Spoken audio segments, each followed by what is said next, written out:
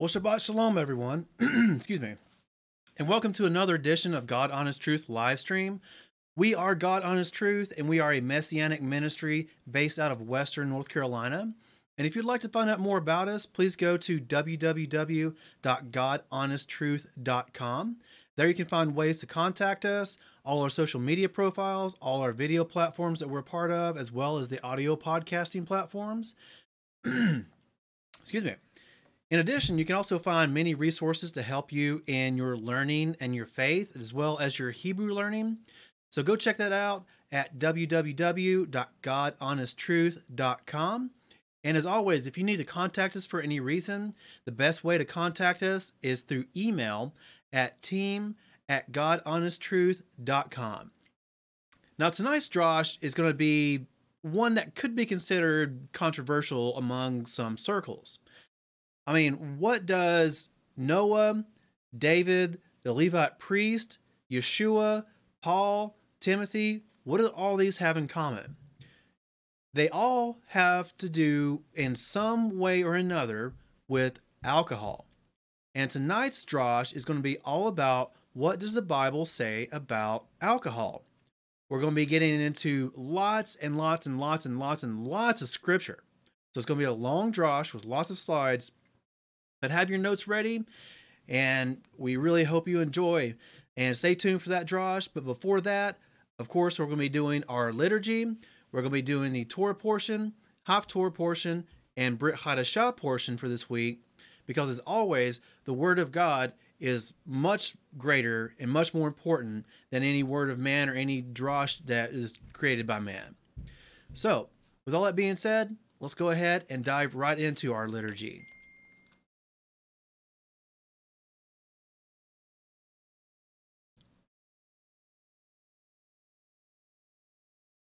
Kol balevav panima nefesh Yehudi homiya ufatei misrak kadima ayin lezion sophia od lo avda tikvatenu Ahatikva bashnot alpaim Lahiotam kofshi Behartenu Eretz Zion Verushalayim Lahiotam kofshi Behartenu Eretz Zion Verushalayim.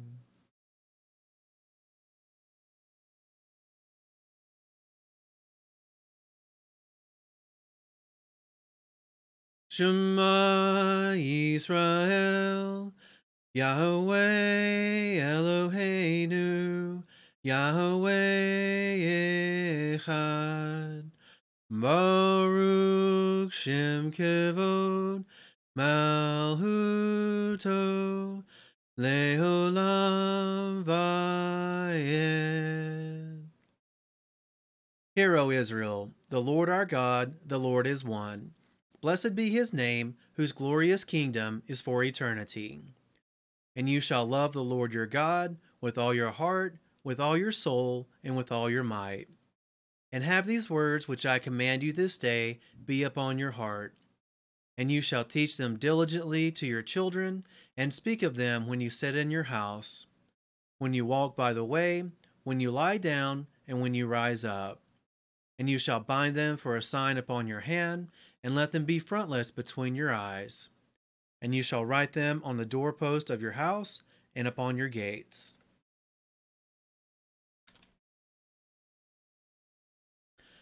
So in the way of announcements this week, we just want to remind everyone to go check out our social media links, as well as our new Reddit forum that we've just did several weeks ago. That is reddit.com/messianics with an S on the end of that. So go check it out, start a discussion, take part in the discussion, but just be part of the community. Now, like always, we're going to give you our upcoming episodes for about the next 2 months or so. And tonight's Drosh, of course, is going to be all about what does the Bible say about alcohol.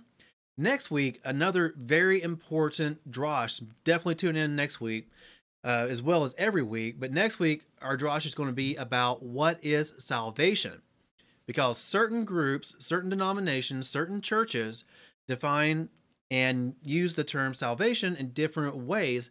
But we want to get to what Scripture says salvation is. So make sure to stay tuned, or I'm sorry, make sure to tune in next week and every week on Fridays at 8 p.m. Eastern Time for each of these droshes. And here's your list of upcoming Moedim or feast days for the next upcoming year. And of course, our next upcoming Moedim is going to be Purim, and that starts at sunset on March 6th and runs through sunset of March 7th. Now, once again, just want to remind you that we'll be having a drosh on Purim about 2 weeks or so before the actual feast day.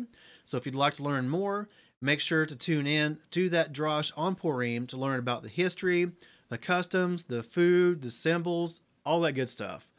That's going to occur about 2 weeks before the holiday of Purim. And as always, if you have any prayer requests or announcements that you would like to have announced live on air, make sure to have those in to us by Thursday evening at the latest, because we do go live on Friday evenings at 8 p.m. Eastern Time. So, with all that being said, let's get back to our liturgy.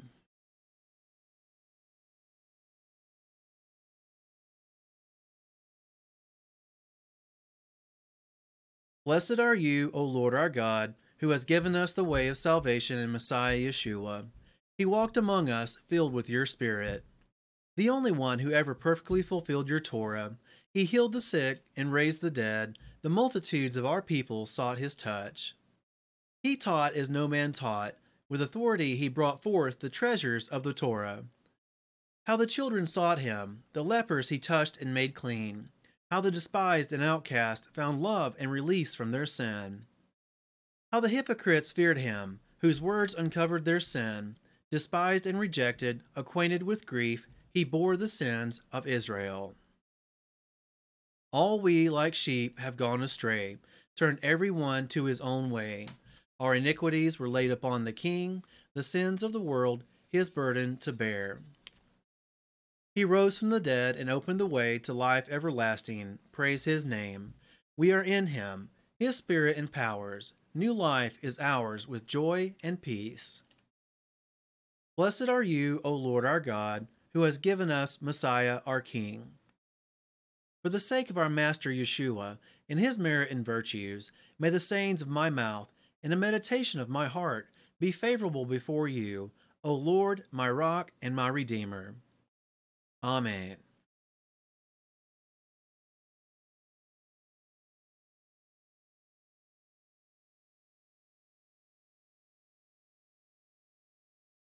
Avinu Shebashamayim, Yikadesh Shemcha.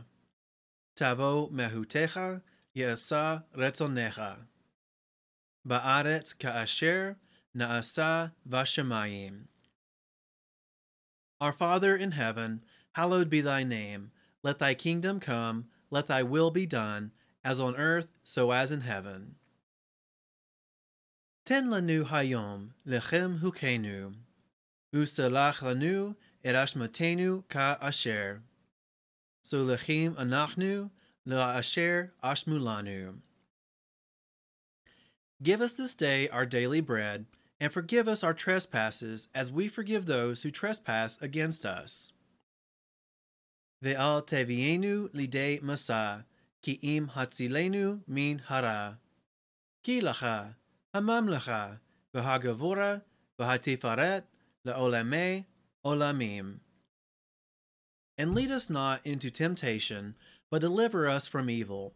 For thine is the kingdom, and the power, and the glory, forever. Amen.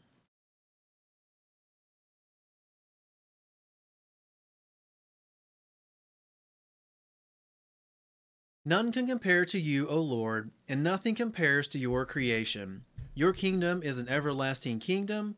Your mercy endures throughout all generations. The Lord is king, the Lord was king, the Lord shall be king throughout all time. May the Lord grant his people mercy. May the Lord bless his people with peace. Proclaim the Lord's greatness with me. Let us exalt him together. And it came to pass, whenever the ark went forth, Moses would say, Arise, O Lord, and let your enemies be scattered. May those who hate you flee from before you. For from Zion shall go forth the Torah, and the word of the Lord from Jerusalem. Blessed be he who in holiness gave the Torah to his people Israel. All right, and tonight's Torah portion is going to be Exodus chapter 29, verses 1 through 46. And like always, we'll give you just a moment to find that in your preferred translation at home if you'd like to read along with us.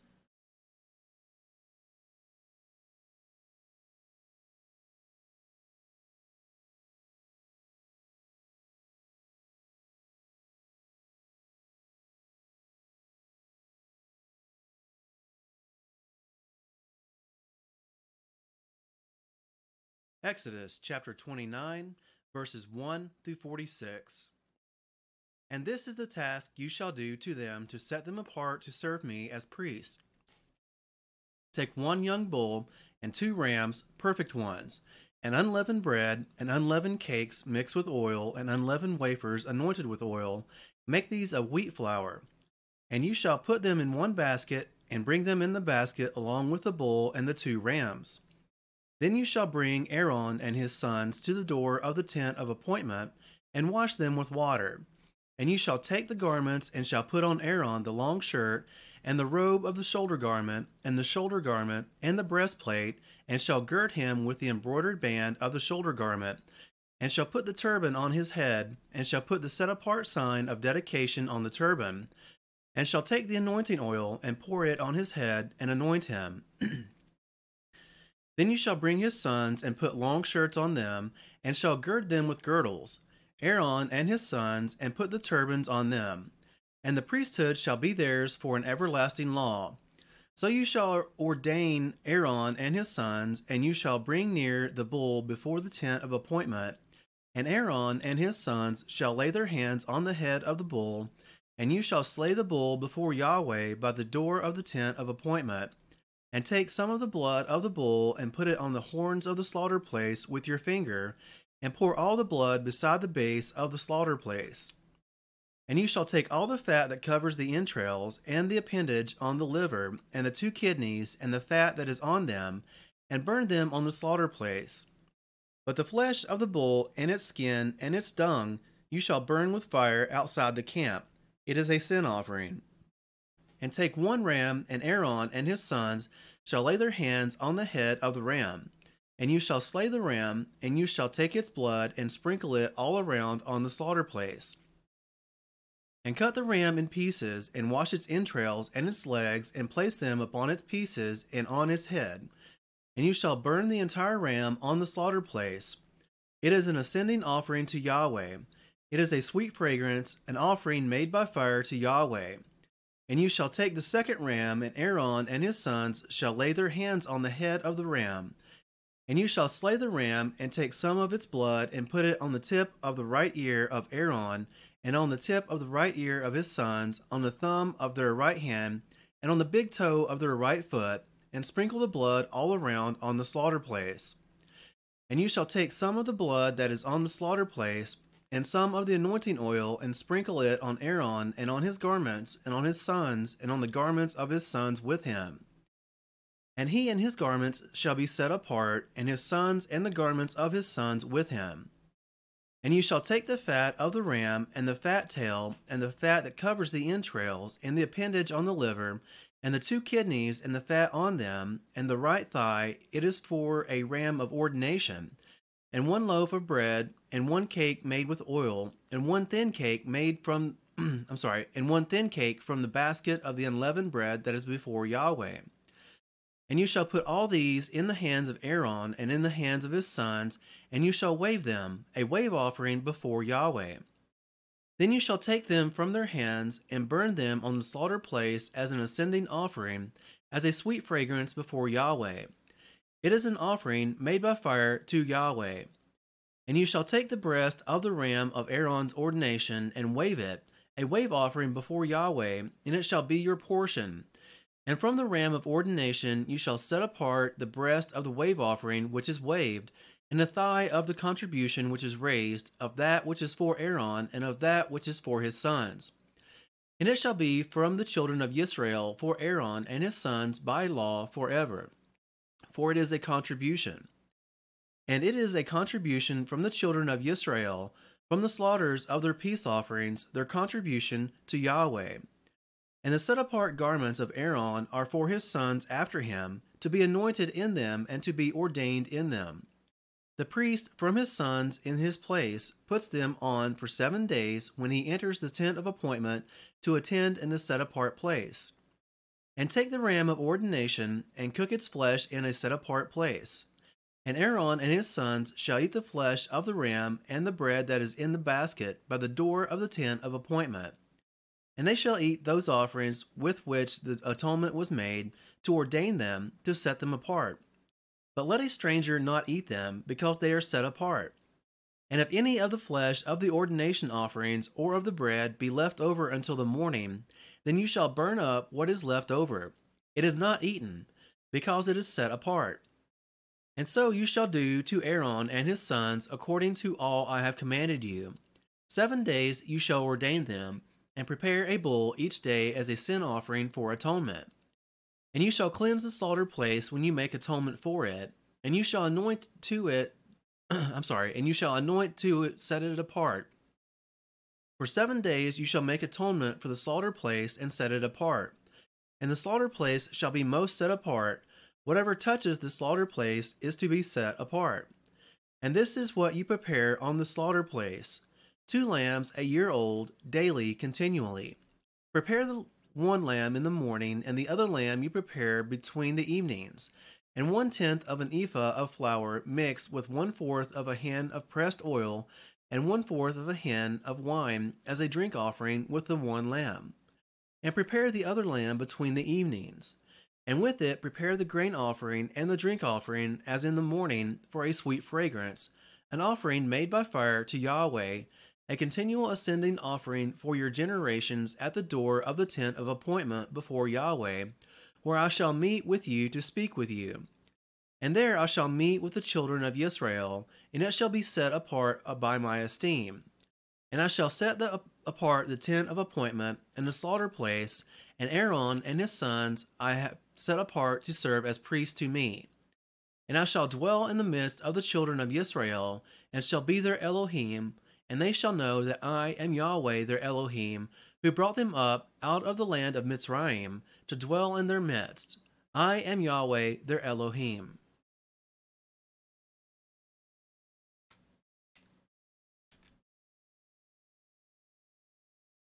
Baruch atah Yahweh, Eloheinu melech haolam, asher natan lanu Torah emet, v'chaye olam betukenu, Baruch atah Yahweh, noten ha-Torah. Amen. This is the Torah which Moses placed before the children of Israel. It is in accord with the Lord's command by the hand of Moses. It is a tree of life to those who take hold of it, and those who support it are praiseworthy. Its ways are ways of pleasantness, and all its paths are peace. Bring us back, Lord, to you, and we shall come. Renew our days as of old. Etz ha'im hi, lama hazim kimba, v'tomeha meushar. Deraheha dar henoam, v'hol nativotecha shalom. Hashivenu Adonai, Elehavena shuva.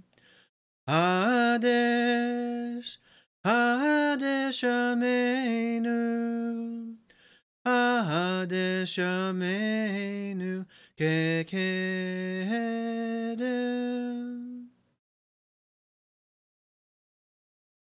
Blessed are you, O Lord our God, King of the universe, who has chosen faithful prophets to speak words of truth. Amen. All right, and tonight's Haftorah portion is going to be Isaiah chapter 61, verse 7 through chapter 62, verse 5. And we'll give you just a moment to find that in your preferred translation at home if you'd like to read along with us.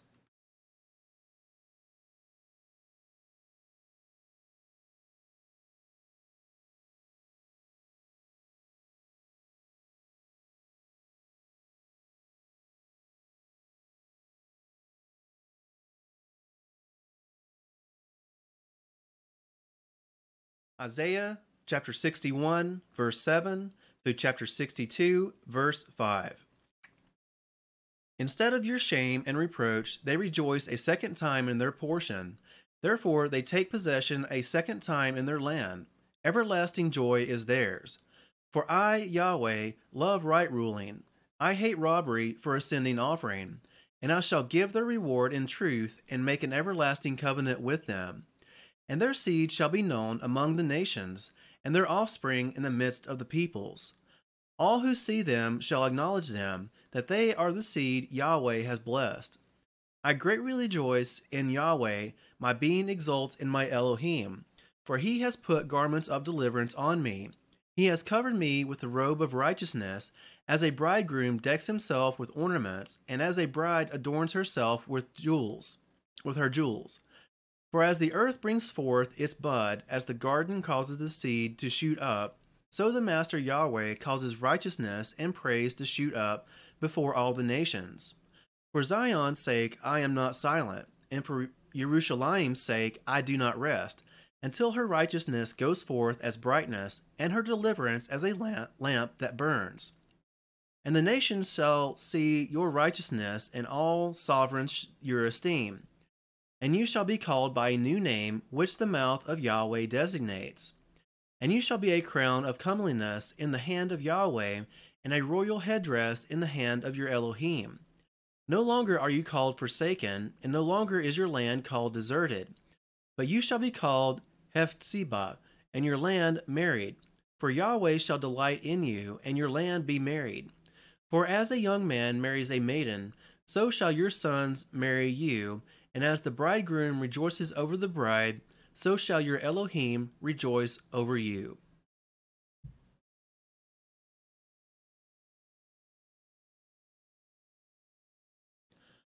Blessed are you, O Lord our God, King of the universe, who has given us the living word in Messiah Yeshua. Blessed are you, O Lord, giver of the renewed covenant. Amen. All right, and tonight's Brit Chadashah portion is going to be Hebrews chapter 2, verses 10 through 18. And one more time, we'll give you just a moment to find that in your preferred translation at home.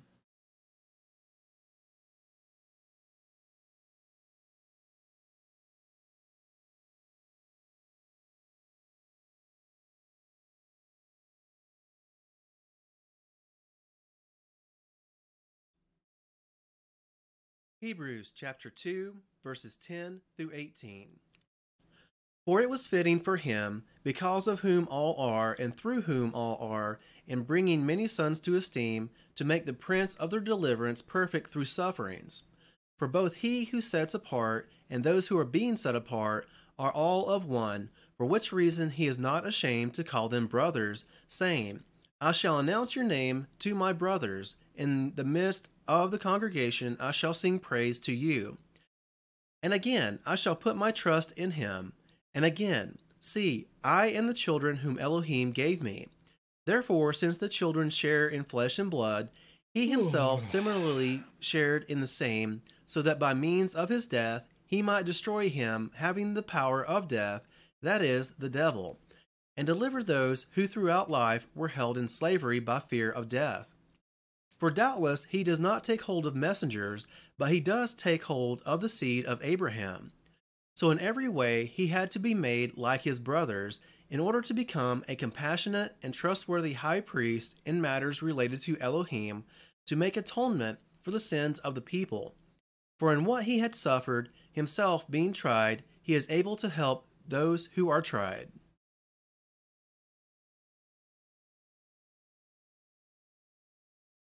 Baruch atah Yahweh Eloheinu melech haolam, asher natan lanu hadavar ha'imet v'chaye olam betukenu. Baruch atah Yahweh noten habrit chadashah.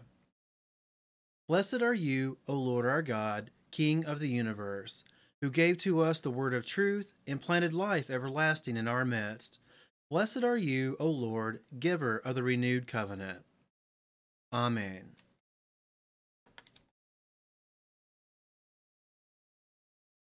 All right, so in just a moment, we're going to be doing tonight's drosh, all about what the Bible says about alcohol. But like always, we're going to take just a short break and check on our live streams. Now, if you're not familiar, we are multi-streaming to YouTube, Twitch, and Odyssey. So if you can't find us on one, or if you don't like us on one particular one, you do have options. You can always go and check out another video platform to watch us there as well. Now, during this break, let's go ahead and go down below and let us know what it is that you think the Bible says about alcohol and the consumption of it, or not consuming it, or what have you. What kind of traditions regarding this subject did you kind of grow up with?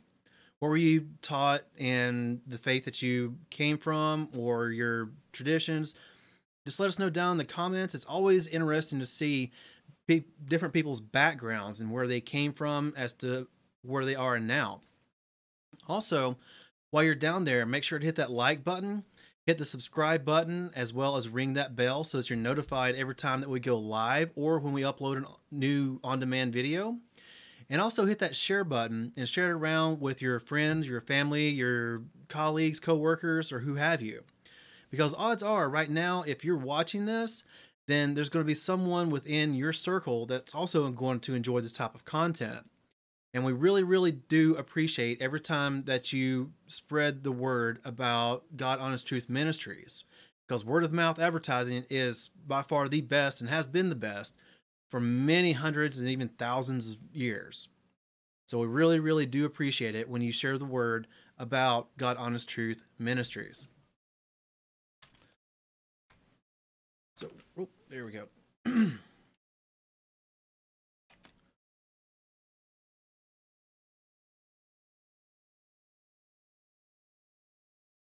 So, like I said, tonight's drosh is going to be all about what the Bible says about alcohol.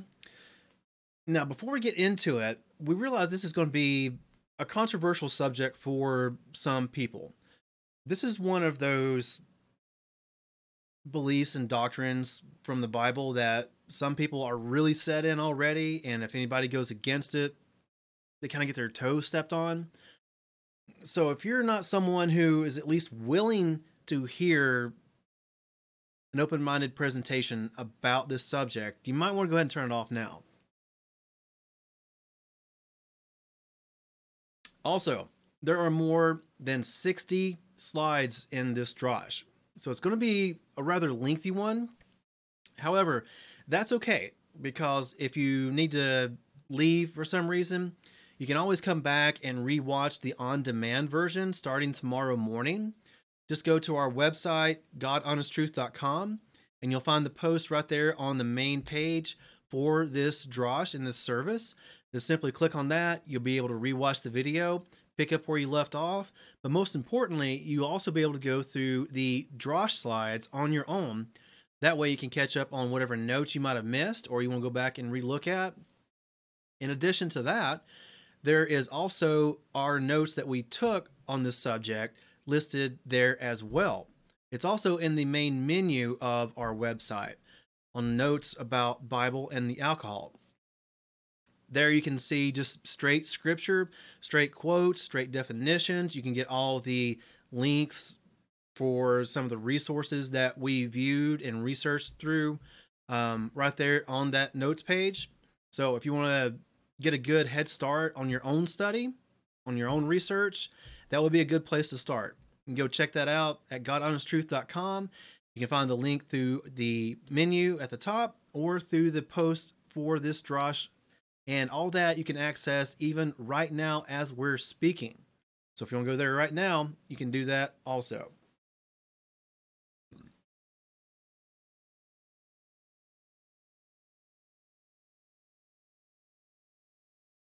One more thing I'd like to point out real quick also is there's going to be some things that we're not going to cover tonight. To try to keep it within the scope of just what the Bible says about alcohol, we're not going to be getting into the physical effects of alcohol. We're not going to be getting into the societal effects of alcohol. And neither are we going to be getting into any medicinal benefits that may or may not exist with alcohol. So those are three things that we're not going to be covering. However, they may be mentioned in passing, but it's not our within our scope to go into depth on any one of those three.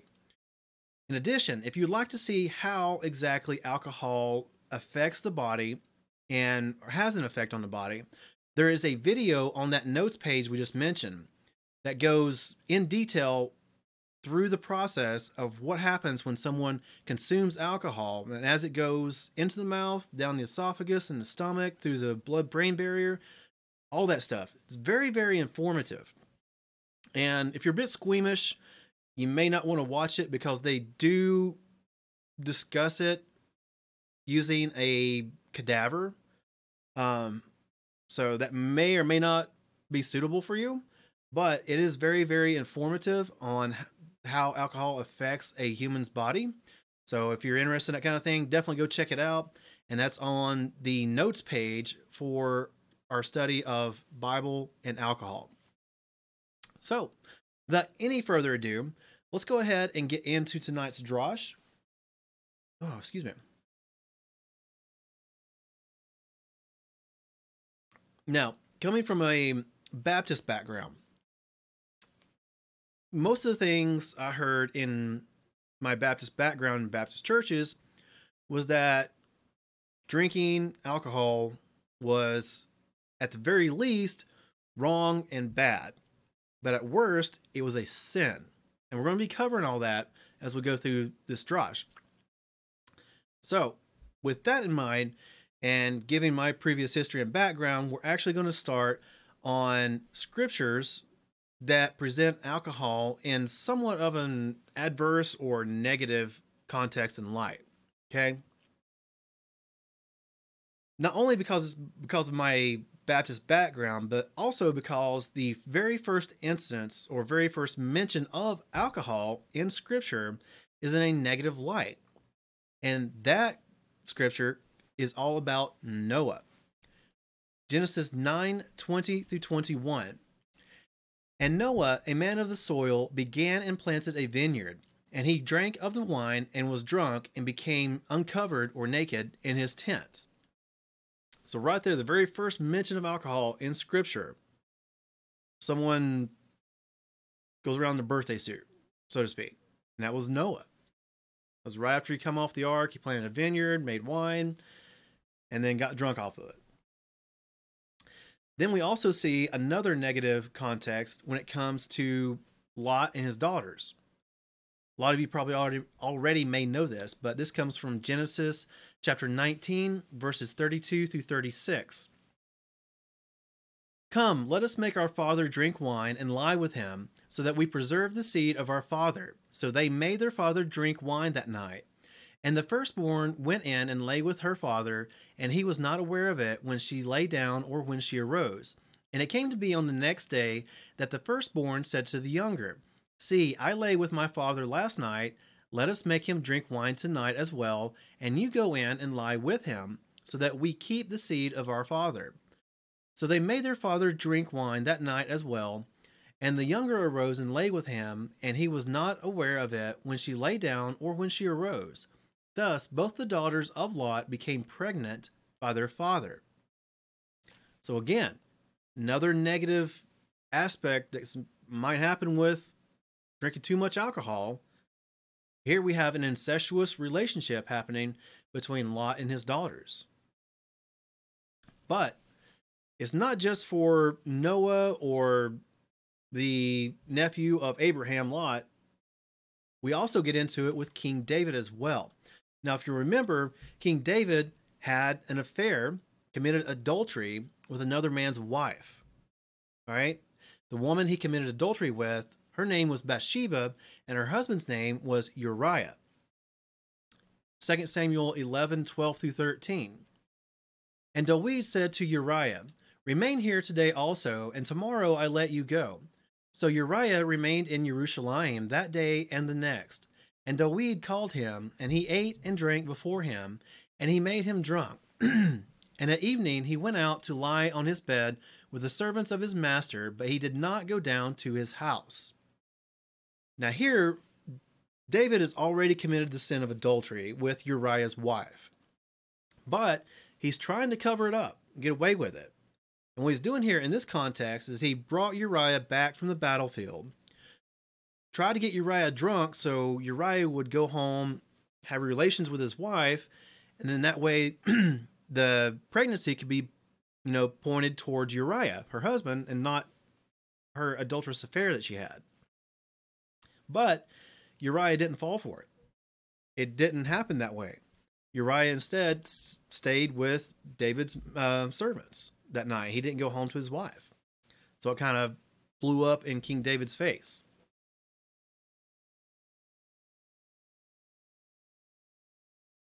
So even kings, great men, people who King David was said to be a man after God's own heart, even he had a negative run-in or interaction with alcohol, trying to cover up his adulterous affair. And there's also more caution that Scripture speaks of when it comes to alcohol. Isaiah 5:11. Woe to those who rise early in the morning, pursuing strong drink, who stay up late at night, wine inflames them. Now notice here, it's speaking of those who pursue or seek out alcohol and stay up long time at night drinking alcohol. Wine inflames them. Isaiah 5:21 through 23. Woe to those who are wise in their own eyes and clever in their own sight. Woe to the mighty to drink wine, and brave men to mix strong drink, who declare right the wrong for a bribe, and the righteousness of the righteous they turn aside from him. So again, another caution on the effects of alcohol from Scripture, that it could cause you to declare right the wrong. Your inhibitions get, shed off sometimes, and you do stupid stuff that you normally wouldn't do, like declaring right the wrong. Those who are wrong stand the right. Hosea 4:11. Whoring and wine and new wine enslave the heart. And that is a real possibility when it comes to alcohol, is that something like alcoholism could develop if you are already prone to getting addicted to stuff, right? Something that could enslave your heart. Another thing to mention right here that's going to be important coming up later on in the Drash. Here it mentions both wine and new wine. So keep that on your back burner of your mind.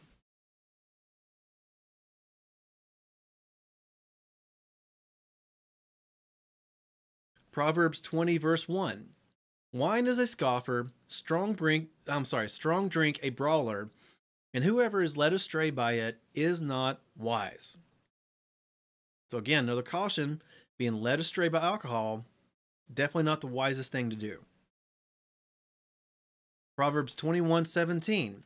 He who loves pleasure is a poor man. He who loves wine and oil does not become rich. Again, another cautionary tale, I guess you could say, about loving wine, seeking wine, being a drunkard or an alcoholic and going after wine, spending all your money on alcohol, as Scripture says here, will not let you become rich. Proverbs 23:29 through 33. Who has woe? Who has sorrow? Who has contentions? Who has complaints? Who feels hurt without cause? Who has redness of eyes? Those staying long at the wine, those going in to search out mixed wine. Do not look on the wine when it is red, when it gives its color in the cup, as it flows smoothly. In the end, it bites like a snake and stings like an adder. Your eyes look on strange women, and your heart speaks perversities. Now, so much wrapped up in one section of scripture right here.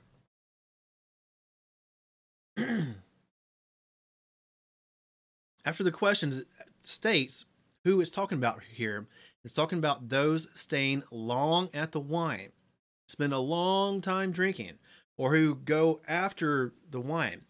They have woe, they have sorrow, they have contentions, they have complaints, they feel hurt without cause, they have redness of eyes. Anyone who's seen anyone drinking, especially for an extended period of time, definitely going to see that redness of eyes, right? Now, also look, it says it gives its color in the cup, and do not look on the wine when it is red. Down at the end, it also says, your eyes look on strange women, and your heart speaks perversities. Again, with the shedding of the inhibitions, one of the effects of too much alcohol causes you to do things you normally would not do and probably shouldn't do. Looking on strange women. Strange women is a lot of times a phrase in scripture meaning prostitutes. Also, speaking perversities. Something you shouldn't do and probably don't do during your normal course of life when you're not drinking. But when you drank too much, you drank for too long, these are the kind of things that can happen, and scripture warns us against them right here. Proverbs 31, 4 through 5. Not for sovereigns, O Lemuel, not for sovereigns to drink wine, nor for princes to desire strong drink, lest they drink and forget what is inscribed and pervert the right of all the afflicted. Now, here specifically, the context is rulers, kings, and princes, those who are governing, who are passing judgment, right? It says for them not to get drunk because they could pervert the right of all the afflicted. But this is something that can also apply to everyone else as well. However, the context here is just for kings and princes, the governing body. 1 Corinthians 5:11. Now we're getting into the Brit Hadashah. But now I have written to you not to keep company with anyone called a brother, if he is one who whores, or greedy of gain, or an idolater, or a reveler, or a drunkard, or a swindler, not even to eat with such a one. Now we're going to get into drunkard a little bit later on, but that word drunkard is different than drunk. Okay, so keep that on the back burner of your mind as well. 1 Corinthians 6, 9 through 10. Do you not know that the unrighteous shall not inherit the reign of Elohim? Do not be deceived, neither those who whore, nor idolaters, nor adulterers, nor effeminate, nor homosexuals, nor thieves, nor greedy of gain, nor drunkards, nor revelers, nor swindlers shall inherit the reign of Elohim. Again, there's that word drunkard, and placed in the same category of people as adulterers, as homosexuals, as thieves. Telling you is something really important that scripture is trying to tell you here. Okay? Anyone who is a drunkard.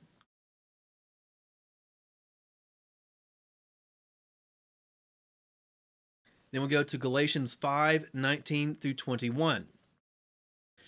And the works of the flesh are well known, which are these: adultery, whoring, uncleanness, indecency, idolatry, drug sorcery, hatred, quarrels, jealousies, fits of rage, selfish ambitions, dissensions, factions, envy, murders, drunkenness, wild parties, and the like, of which I forewarn you, even as I also said before, that those who practice such as these shall not inherit the reign of Elohim.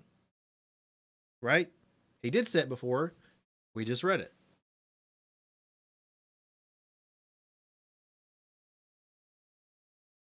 Ephesians 5, 17 through 18. So then, do not be foolish, but understand what the desire of Yahweh is, and do not be drunk with wine, in which is loose behavior, but be filled with the Spirit.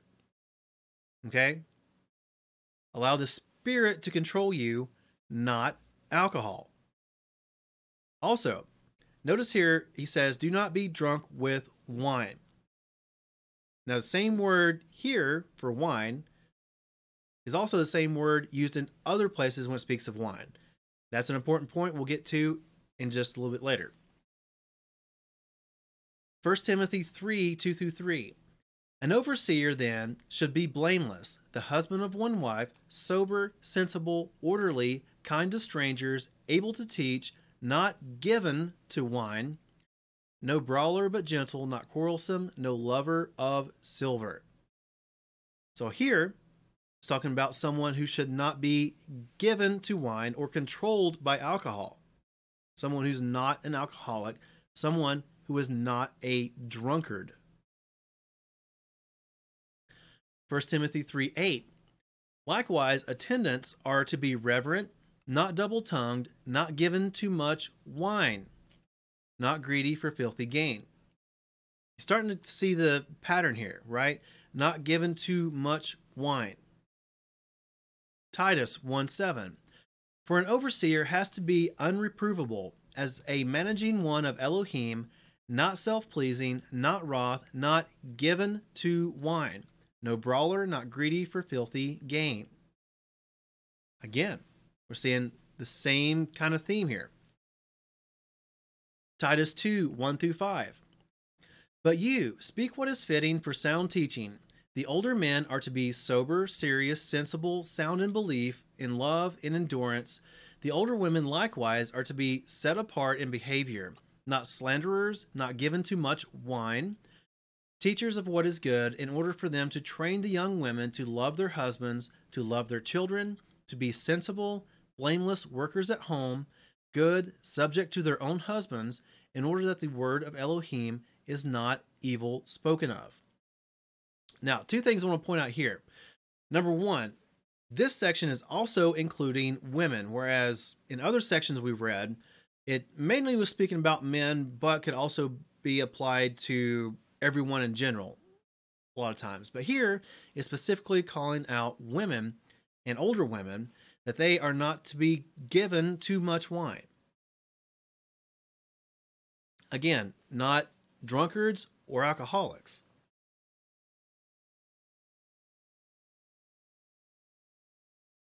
And number two, here at the beginning of this section, it says the older men are to be sober. An important thing to note right here is the Greek word here for sober doesn't really indicate absence of alcohol in your system. Okay? Here, sober means more of the kind where you're sober-minded, temperate, clear-headed, right? That's what it means, not necessarily specifically just absence of alcohol. Okay?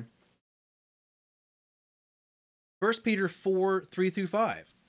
We have spent enough of our past lifetime in doing the desires of the nations or Gentiles, having walked in indecencies, lust, drunkenness, orgies, wild parties, and abominable idolatries, in which they are surprised that you do not run with them in the same flood of loose behavior, blaspheming, who shall give an account to him who is ready to judge the living and the dead.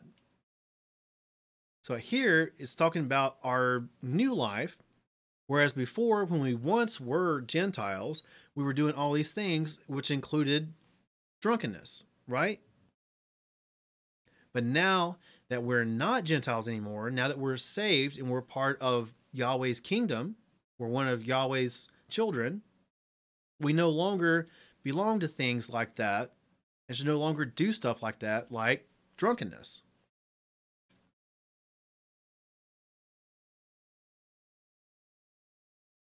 So, as we can clearly see, when we talk about alcohol in the Bible, alcohol in Scripture, we get clear, undeniable warnings from Scripture about the cautions of consuming alcohol, what it can do to us, what sometimes it will do to us, what kings and whatnot shouldn't do. So we're definitely cautioned against what alcohol can do to us. However, you'll notice Not once was there a prohibition against drinking alcohol. Did you get that too? There was no such commandment of the effect of thou shalt not drink alcohol. Okay?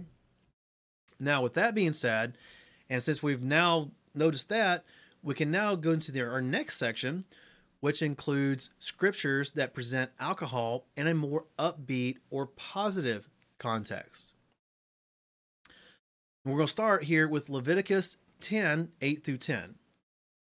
And Yahweh spoke to Aaron, saying, do not drink wine or strong drink, you nor your sons with you, when you go into the tent of appointment, lest you die, a law forever throughout your generations, so as to make a distinction between the set apart and the profane, and between the clean and the unclean.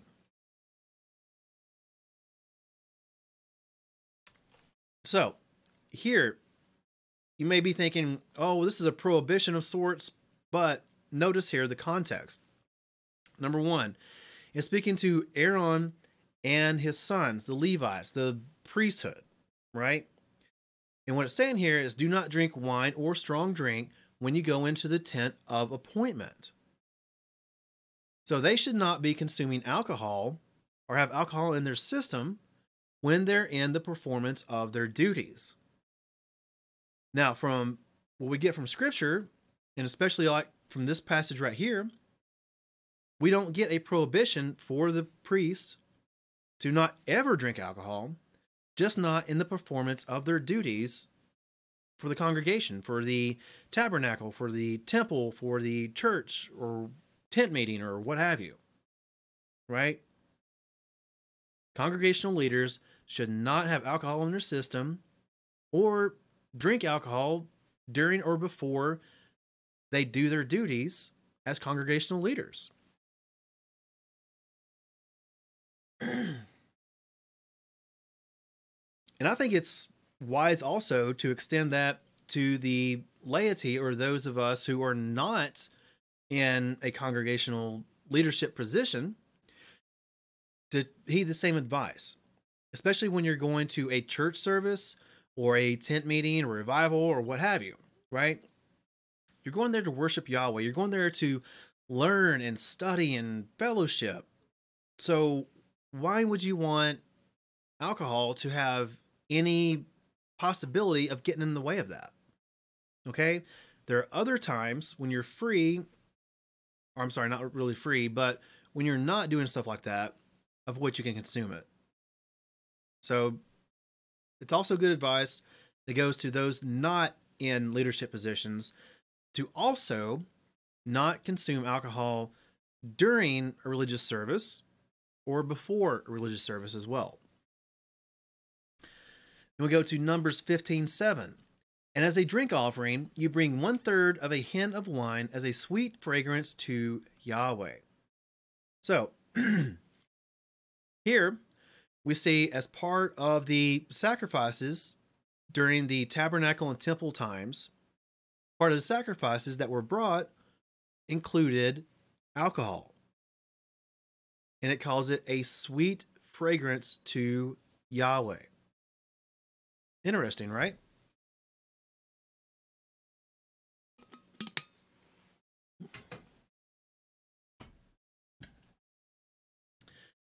Then, Deuteronomy 14:24 through 26.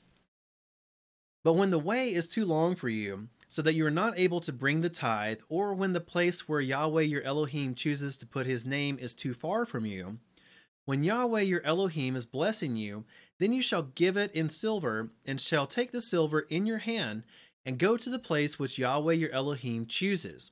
And you shall use the silver for whatever your being desires, for cattle or sheep, for wine or strong drink, for whatever your being desires.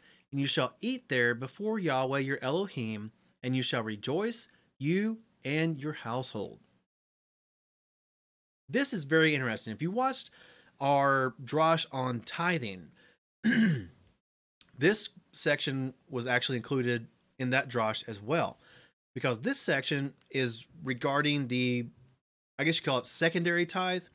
There were two different types of tithes presented in Scripture.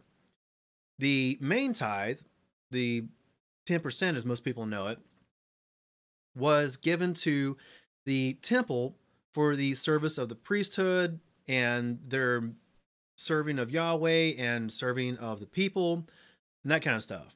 The secondary tithe, or the second tithe, was to be put back by each person, especially male,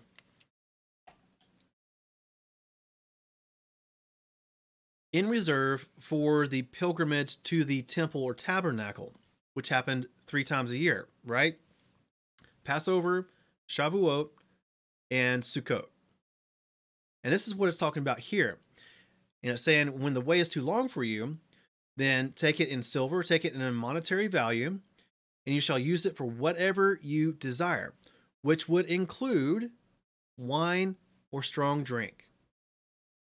And it says, you shall rejoice after doing that. So if it's too long for you, if it's too far away, take that second tithe and buy what you want, including alcohol.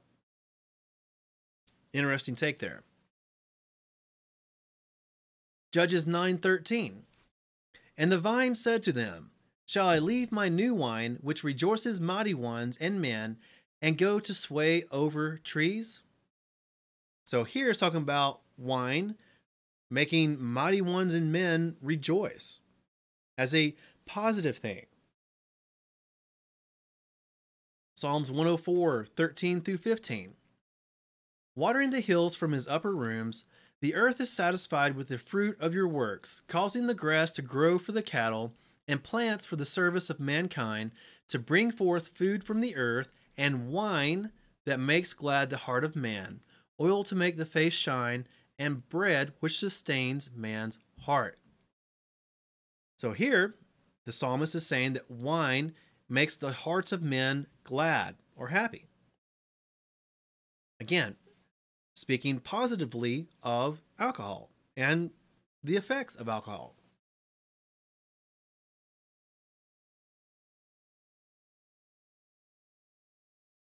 Proverbs 31:6-7. Give strong drink to him who is perishing, and a wine and wine to those embittered in being. Let him drink and forget his poverty, and remember his trouble no more. So here it's talking about giving alcohol to those who are in a bad situation, those who are actively dying, who are about to die on death row, perhaps, or those who are embittered or impoverished. And it says, let them drink the wine, the strong drink, and forget his problems, forget his poverty. Let him not remember his troubles anymore. So again, alcohol in a positive light from Scripture. Ecclesiastes 9:7. Go, eat your bread with joy, and drink your wine with a glad heart, for Elohim has already approved your works. So again, wine, drink it with a glad heart. Drink it with a joyous, happy heart. But it's saying drink it nonetheless, right? Alcohol in a positive context. Now we get into the Brit Hadashah. Luke 10:33-34. But a certain Shomroni or Samaritan journeying came upon him, and when he saw him, he had compassion on him, and he went to him and bandaged his wounds, pouring on oil and wine. And having placed him on his own beast, he brought him to an inn and looked after him. So here we have the tale of the Good Samaritan, right? And the Good Samaritan comes upon the man that's been beaten and robbed, and he treats him in a sense, right? Or as much as he could according to his knowledge and the medicine of the day. But here we see not only oil being used to treat the wound, but also wine, alcohol. Like I said, we're not going to get into the medicinal effects, or at least not deeply, but here we see wine being used for medicinal purposes in a good or positive fashion. 1 Timothy 5:23. No longer drink only water, but use a little wine for your stomach's sake and your frequent ailments. So, again, in a medicinal context, in a positive context, Paul is writing to Timothy saying, no longer drink only water, but also drink some alcohol for your stomach's sake. Luke 5:37 through 39. This is Yeshua himself speaking here. And no one puts new wine into old wineskins. Otherwise, the new wine shall burst the wineskins and run out, and the wineskins shall be ruined. But new wine is put into fresh wineskins, and both are preserved. And no one, having drunk old wine, immediately desires new wine, for he says, the old is better.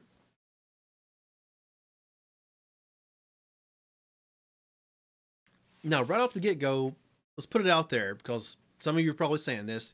Yes, it's a parable, and yes, it's a teaching through metaphor, right? However, he's actually telling the truth here, because putting new wine into old wineskins will definitely cause them to burst. New wine, which hasn't finished fermenting, will expand, and old wineskins don't give that easy, so they're going to burst. However, new wine put into new wineskins, the new wine skin has some stretchability to it, and it will go out with the expanding of that new wine. Also, if it was wrong, if it was a sin to consume alcohol, why would Yeshua use it in a teaching parable? Right? He doesn't portray adultery in a positive light to teach in a parable. He doesn't use murder in a positive light to teach a parable. Those are grievous sins that he would not use to teach something that people really should know and apply in their lives. So, again, he wouldn't use wine if wine was a sin or wrong or something really, really bad. Also, here's the part you've probably been waiting for and probably know the best. John 2:2 through 3 and 7 through 10. And both Yeshua and his taught ones were invited to the wedding. And when they were short of wine, the mother of Yeshua said to him, they have no wine. Yeshua said to them, fill the water jugs with water, and they filled them up to the brim. And he said to them, now draw out and take it to the master of the feast.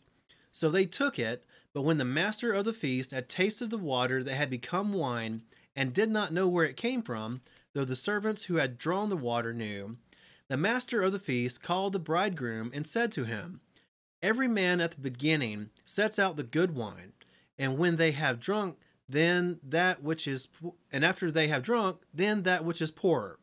You have kept the good wine until now. So, this is not a parable. This is not a teaching. This actually happened.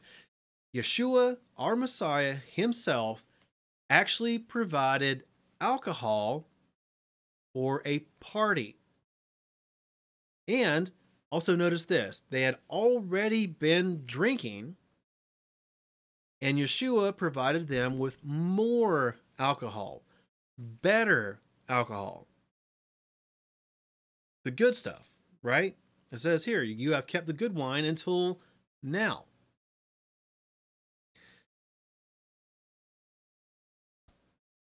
Okay, we won't get into that, but just notice that Yeshua did provide alcohol.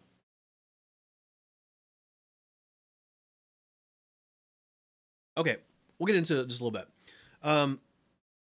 Some people want to say that all the wine mentioned in Scripture, and especially here at this wedding feast, was not actually alcoholic wine. It was just grape juice. Okay? There are words in Hebrew and in Greek for juice. It's not the word used here. And it's also not the words used by Paul when he said, do not be drunk with wine. Okay? That word for wine that Paul uses is the same word used here for what Yeshua provided the wedding guest. It's the same thing. You can't get drunk off of grape juice. Okay? Paul will not be warning us, do not get drunk off of grape juice. It's actually alcohol. That's why Paul warns us, do not be drunk with wine. And Yeshua here provides alcohol to a party, the alcoholic wine. More into that in a minute, but I want to point out one thing real quick. You noticed in our first section that we did tonight that there was no prohibition or commandment against the consumption of alcohol. Now, here is somewhat of an exception, okay? I want to provide you this real quick just so you know. This has to do with the vow of the Nazarite, and this comes from Numbers 6, 1 through 21. And Yahweh spoke to Moshe, saying, Speak to the children of Israel, and say to them, When a man or woman does separate by making a vow of a Nazarite to be separate to Yahweh, he separates himself from wine and strong drink. He drinks neither vinegar of wine nor vinegar of strong drink, neither does he drink any grape juice, nor eat grapes or raisins. All the days of his separation he does not eat whatever is made of the grapevine, from seed to skin. All the days of the vow of his separation a razor does not come upon his head, until the days are completed for which he does separate himself to Yahweh, he is set apart. He shall let the locks of the hair of his head grow long.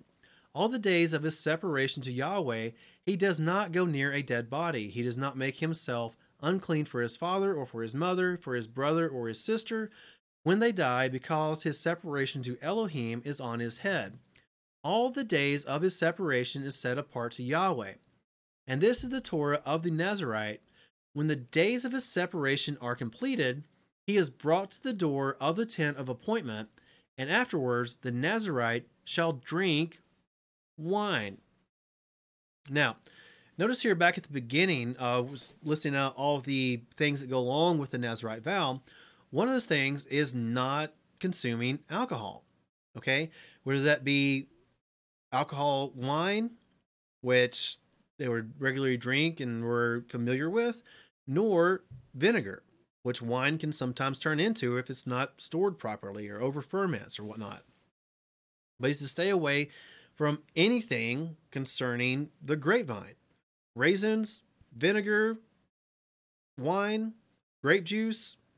Here it actually says grape juice and says wine in the same context. So we know there's a difference between wine and grape juice, and when scripture says wine, it means wine, alcohol. When it says grape juice, it means grape juice. Okay? But this is something that could be considered a prohibition for those who have taken the vow of a Nazarite. They cannot consume alcohol. However, when the period of their vow is completed and they're done with their Nazarite vow, then they shall drink wine. That's almost like a commandment to consume alcohol at that point. Judge for yourselves. There's the scriptures. Now, there were some very notable Nazarites that you probably already know from scripture. However, you may not have known that they were Nazarites or under a Nazarite vow. First of all, the prophet Samuel was a Nazarite. Samson was a Nazarite as well. All the days of his life, he was a Nazarite. So Samuel and Samson did not drink alcohol. This is a little bit of a sort of, kind of, but not really. The Rechabites mentioned in Jeremiah, they did not drink alcohol, but they weren't really Nazarites. They were kind of Nazarites, but not really. They didn't take a vow, but their ancestors told them way back when, do these things, which included stay away from alcohol. Then we have John the Baptizer, commonly known nowadays as John the Baptist. All the days of his life, he was under the vow of a Nazarite. We also have Paul in Acts taking a Nazarite vow. Now, this is temporary for Paul, like a lot of other people who took vow of a Nazarite, but Paul, for a time, was a Nazarite and he would not have drank alcohol. Now, remember one of those things I told you to put on the back burner? This is the subject or the word of drunkard or drunkenness.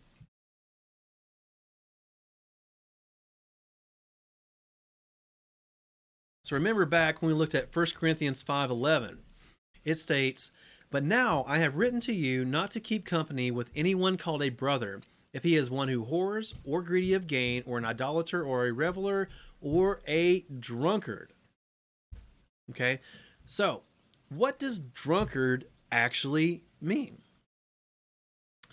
Well, a drunkard is someone who is habitually drunk. Okay, not just once, not just every once in a while. Okay, it's someone who regularly, consistently gets drunk. And again, a drunkard is one who is habitually drunk, a person who is frequently or habitually drunk, a person who is habitually drunk. This is not a one off thing. This is not a every now and then thing. This is someone who has a pattern of getting drunk on a regular basis. The Greek English lexicon of the New Testament states a person who habitually drinks too much and thus becomes a drunkard. Drunkard or heavy drinker. Greek word here, methusos. Now, what's the difference between a drunkard and an alcoholic? Well, wikidiff.com states it as this. As nouns, the difference between drunkard and alcoholic is that drunkard is somewhat derogatory, a person who is habitually drunk, while alcoholic is a person who is addicted to alcohol. So there's the difference. It may be, somewhat nuanced, but that's the difference between a drunkard and an alcoholic. So now you know what drunkard means in Scripture, like in 1 Corinthians 6, 9 through 10. Do you not know that the unrighteous shall not inherit the reign of Elohim? Do not be deceived, neither those who whore, nor idolaters, nor adulterers, nor effeminate, nor homosexuals, nor thieves, nor greedy of gain, nor drunkards, nor revelers, nor swindlers shall inherit the reign of Elohim. So anyone who is an unrepentant drunkard, someone who habitually gets drunk, will not go into the reign of Yahweh. Good news though. Just like with homosexuals, thieves, adulterers, idolaters, drunkards can also be redeemed, be forgiven, change their life around, be forgiven, and be able to actually go into the reign of Yahweh. Drunkards and the rest of these people can get forgiveness, but if they continue in their ways and they're unrepentant for it, then yeah, they're not going to go into heaven or the reign of Yahweh. Now, let's get into some of those misconceptions that we kind of hinted at earlier.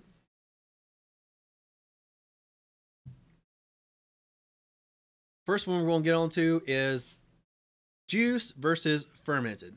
Is the wine they talk about in Scripture, is it just grape juice or is it actually fermented alcoholic beverage? Okay. The argument goes something like this. This comes from amazingfacts.org.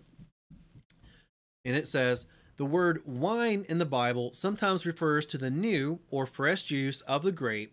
Other times it is used to describe the aged or fermented product containing the drug alcohol. No, not really, but let's go on. We can see from Scripture there's words for grape juice and there's words for wine.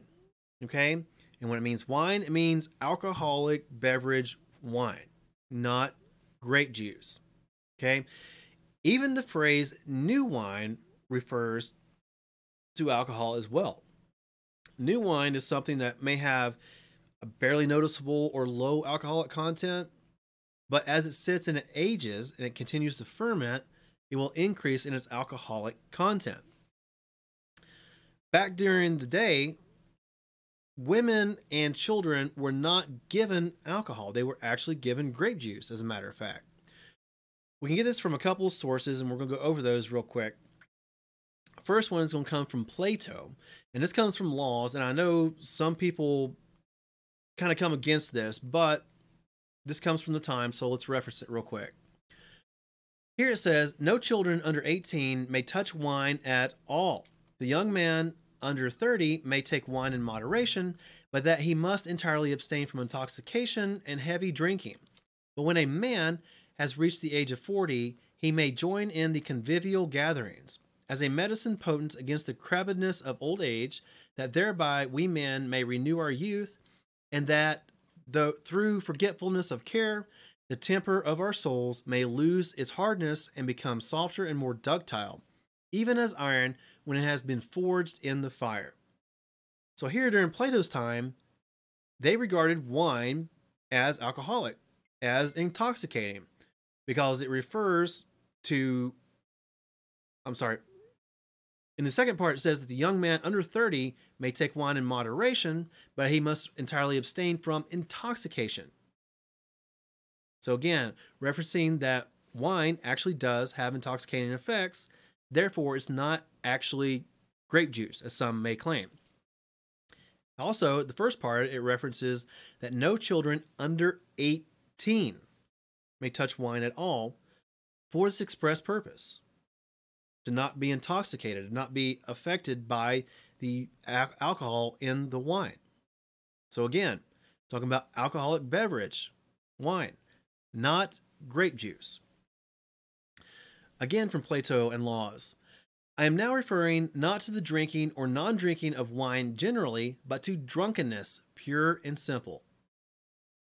Again, mentions wine, mentions drunkenness in the same context. Okay? Again, referencing that wine was alcoholic and not just grape juice as some claim.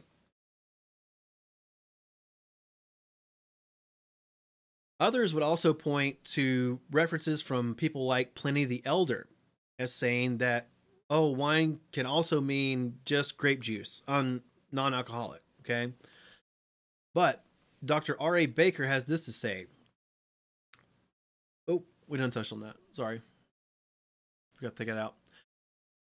But Dr. Baker states this: most articles I have found on this topic refer to Columella and Pliny the Elder. Both of these ancient writers do spend a good deal of time describing how to keep and store wine, but not to keep it from fermenting. A close reading reveals that Columella's real concern, reflecting that of the ancient world, was to keep the wine from too much fermentation, becoming vinegar. He, referring to Pliny the Elder, is not concerned about trying to keep grape juice from becoming wine. His concern was to keep wine from spoiling into vinegar and becoming useless as a beverage. So some people may reference people like Pliny the Elder, saying that wine just means grape juice, but that's not the truth, okay? When these people like Pliny the Elder are referencing wine, they actually mean wine. And the storage methods they're using is to keep it from over fermenting, not preventing it from fermenting. See the difference? Then we look at Acts 2, verses 6, 13, and 15. And when this sound came to be, the crowd came together and were confused, because everyone heard them speak in his own language. And others mocking said, they have been filled with wine. For these men are not drunk, as you imagine, since it is only the third hour of the day. Now, again, in the same vein of, well, it's just grape juice, it's not actually wine. They'll say that the sweet wine mentioned in Scripture is referring to grape juice, not alcohol. But that's not true, as we can see from these scriptures here. This is when the Holy Spirit fell on the apostles in the upper room. They started speaking in tongues, right? And they went out and they were speaking to everyone there in the crowd, and everyone in the crowd from various backgrounds, from various areas around the known world, spoke different languages, and they were hearing each of these apostles speak in their own native tongue. And some of them thought that they had hit the bottle, right? So to speak. They said that they had been filled with sweet wine. Okay, so the sweet wine mean grape juice, non-alcoholic, or wine, alcoholic, says, "For these men are not drunk." Okay, so obviously it's referring to an alcoholic wine, not grape juice. Otherwise, they wouldn't be having to correct the people in telling them that these apostles, they're not drunk. So it's just as simple as that. There are words for grape juice, there are words for wine. Wine always means of the alcoholic type. Now, another misconception that some people have about alcohol, that consuming alcohol is a sin. For instance, from BibleAnalysis.com, is drinking alcohol a sin? The very short and simple answer is drinking alcohol is a sin. Then from Billy Graham, the Bible condemns the use of any substance which alters or distorts our thinking, including alcohol, which was the most common drug in ancient times. Okay, we just went through the scriptures on alcohol, and granted, we didn't include every single one, but there is no scripture in the Bible that states, do not drink alcohol. So Billy Graham is wrong on this one. From the Southern Baptist Convention, from their convention in 2006, that's the newest one I could find. It says, resolved that the messengers to the Southern Baptist Convention express our total opposition to the consuming of alcoholic beverages, and be it further resolved that we urge that no one be elected to serve as a trustee or member of any entity or committee of the Southern Baptist Convention that is a user of alcoholic beverages. Now, does their resolution, does their protocols, policy, as it were, conform to Scripture? Now, we saw from Scripture that overseers, deacons, elders, attendants were not to be given to wine, not to be alcoholics, not to be drunkards. There was no prohibition against alcohol at any time for them. Southern Baptist Convention takes it a step further, saying that they can't ever use alcohol. From the United Methodist Church, 2016 resolution, the newest one I could find from them. And it states, we oppose the sale and consumption of alcoholic beverages within the confines of United Methodist Church facilities and recommended that it be prohibited. Okay. Maybe I got this wrong, but I found it to be a two-prong resolution here. The first one being that forbid and oppose the consumption and sale within the Methodist facilities.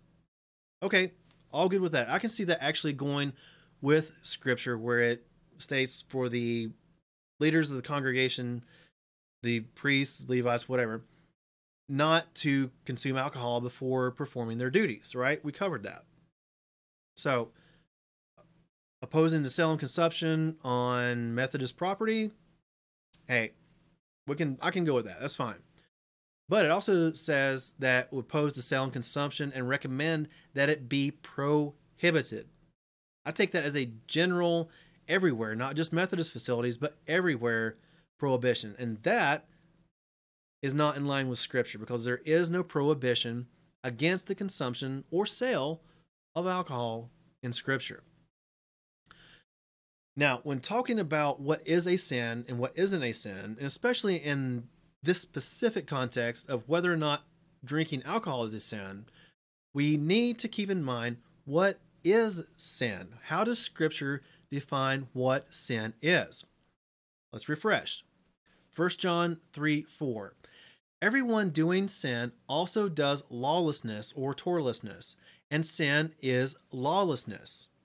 So again, straight from Scripture, sin is defined as breaking of the Torah, breaking of the commands of Yahweh. Again, we went through the verses, we saw Scripture after Scripture after Scripture after Scripture. There is no prohibition in all of Scripture against the consumption of alcohol. Not in a general sense, anyways. Like I said, for the Nazarites, for the priests, and performance of their duties, it is there, but not in general.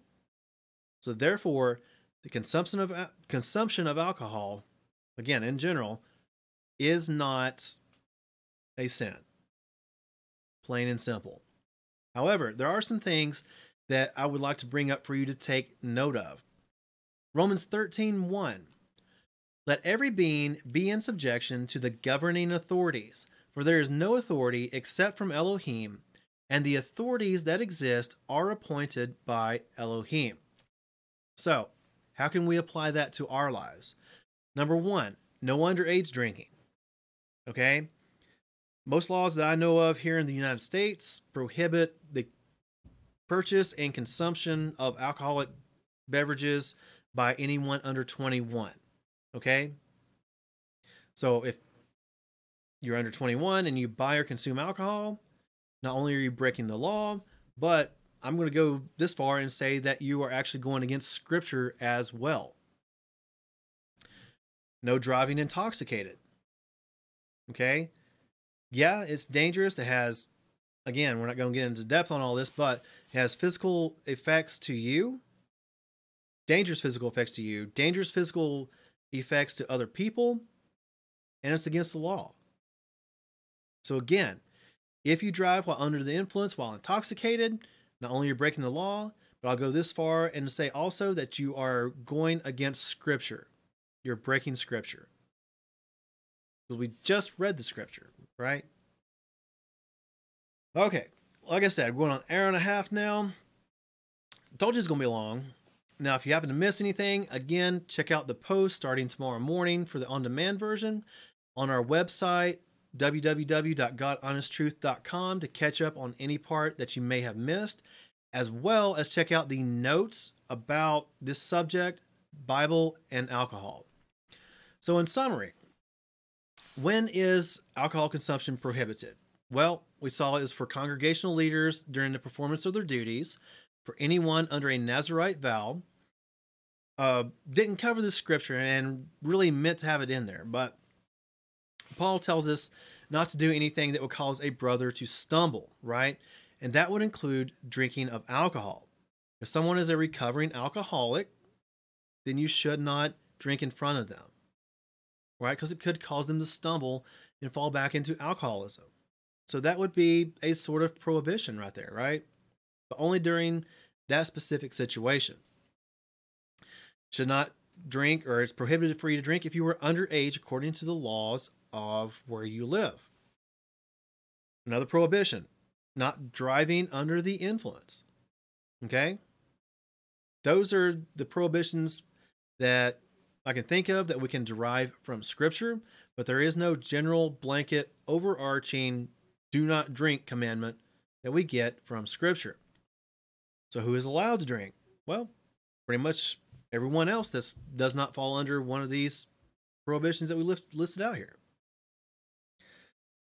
Now, you may be thinking, we saw that it wasn't prohibited, so therefore, is it commanded? Well, no, not really. It never really says, thou shalt drink alcohol, thou shalt drink wine, right? It doesn't really happen. You don't see that in Scripture. So it's not commanded, but it's not prohibited either. Okay?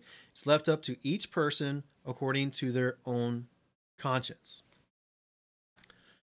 So to summarize everything going on here, Scripture does not prohibit the consumption of alcohol.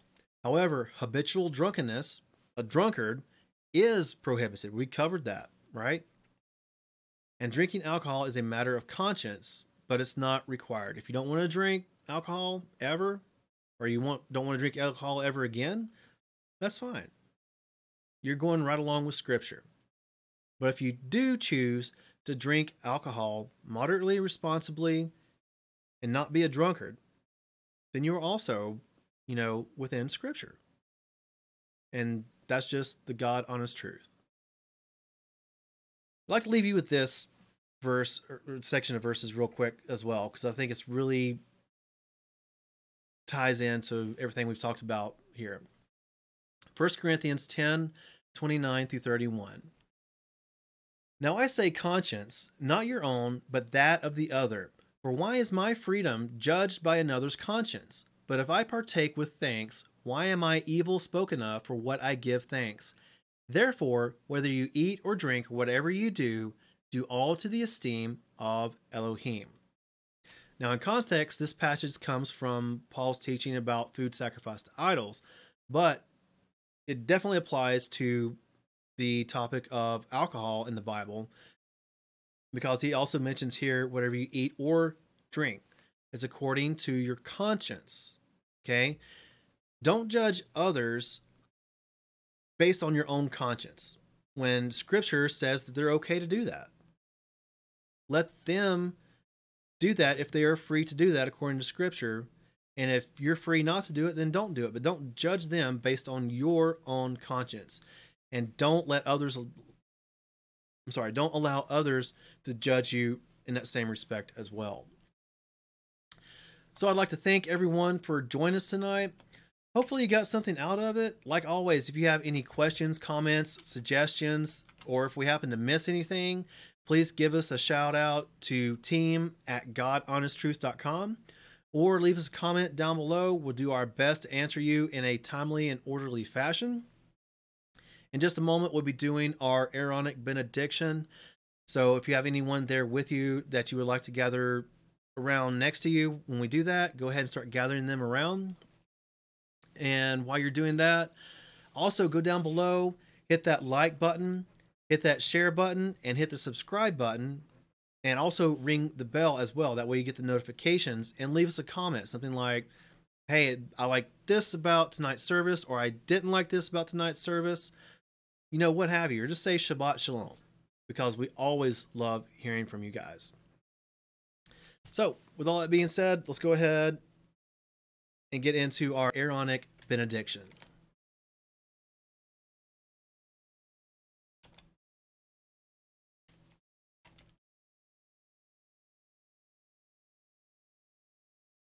Yivarecheka Yahweh, v'yishmerecha. Ya'ir Yahweh panav elecha, v'chunecha. Yisah Yahweh panav elecha, v'yasim lecha shalom.